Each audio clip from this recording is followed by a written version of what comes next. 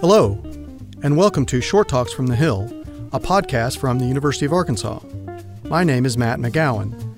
On this episode, Elizabeth Margulis, Professor of Music and Director of the Music Cognition Lab in the J. William Fulbright College of Arts and Sciences, discusses how we make sense of music through repetition.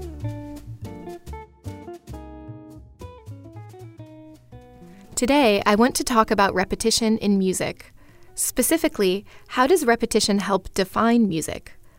I believe that when we hear something as music, we aren't so much listening to it as we are listening along with it.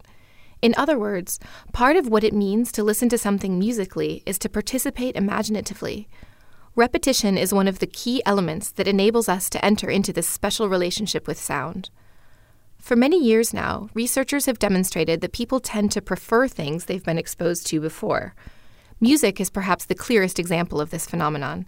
It's no secret that tunes, or at least snippets of them, get stuck in our heads and seem to loop again and again, whether we like them or not. My research, which I talk about in On Repeat, How Music Plays the Mind, a book published in 2014, helps explain how and why this happens. It's important to note that musical situations that expressly call for broad involvement generally feature even more repetition. Think of hymns or gospel songs sung in church, how often the congregation is called upon to sing a single phrase back.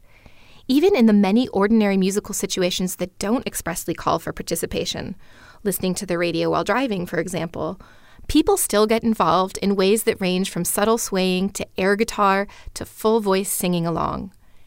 In the Music Cognition Lab, we did some research using rondos, a repetitive kind of musical composition that was popular in the late 18th century. We chose classical compositions, in part, because they provided very little opportunity for overt audience participation. In our study, we found that people who'd heard classical rondos featuring exact repetition reported more of a tendency to tap or sing along than those who'd heard rondos with variation. You may wonder, can music exist without repetition? Sure. Over the past century, partly in response to the rise of recording technologies, a number of composers began to expressly avoid repetitiveness in their work.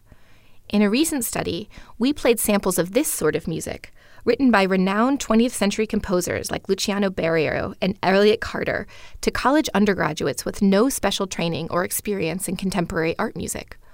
Unbeknownst to these participants, some of the excerpts had been digitally altered. For these altered excerpts, we selected segments that were convenient to crop and extracted and reinserted them so that the excerpts now featured a brute kind of literal repetition. The altered excerpts should have been fairly cringeworthy. After all, the originals were written by some of the most celebrated composers of recent times, and the altered versions were spliced together without regard to aesthetic effect. But this wasn't the case at all. Listeners consistently rated the altered excerpts as more enjoyable, more interesting, and, most tellingly, more likely to have been composed by a human artist rather than randomly generated by a computer. When I presented these findings to an audience that was uncommonly well-versed in these repertoires, some people were surprised to find that the doctored versions possessed an elevated degree of persuasiveness even to them, and even when they knew what they were hearing. This study revealed something about the way listeners make sense of music. Repetition serves as a handprint of human intent. A phrase that might have sounded arbitrary the first time sounds purposely shaped and communicative the second. A separate study tested whether repetition could also make snippets of music sound more musical. We generated random sequences of notes and presented them to listeners in one of two conditions, original or looped. In the looped condition, the random sequence played not once but 6 times in a row. At the start of the study, people listened to the sequences play automatically, one after the other.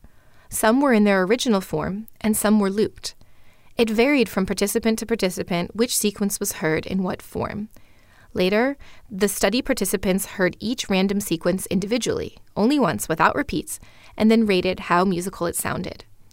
They had heard enough sequences that they all tended to blend together.